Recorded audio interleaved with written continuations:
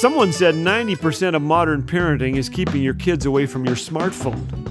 14-month-old Sorella Stout purchased a 1962 Austin Healey Sprite from her father's smartphone, and a 5-year-old racked up $2,500 worth of downloads on his parents' iPad.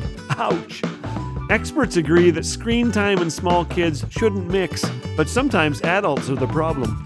A friend loves spending time with his grandsons, but his shoulders sag when he tells me these boys don't get much attention at home. Their parents stare at their phones.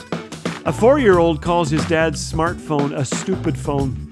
Psalm 78 says, "Tell the next generation the glorious deeds of the Lord." Let's drop our phones and pick up the kids today. This is Laugh Again with Phil Callaway. If you'd like to hear the regular daily program or discover all things Laugh Again, visit us at laughagain.ca.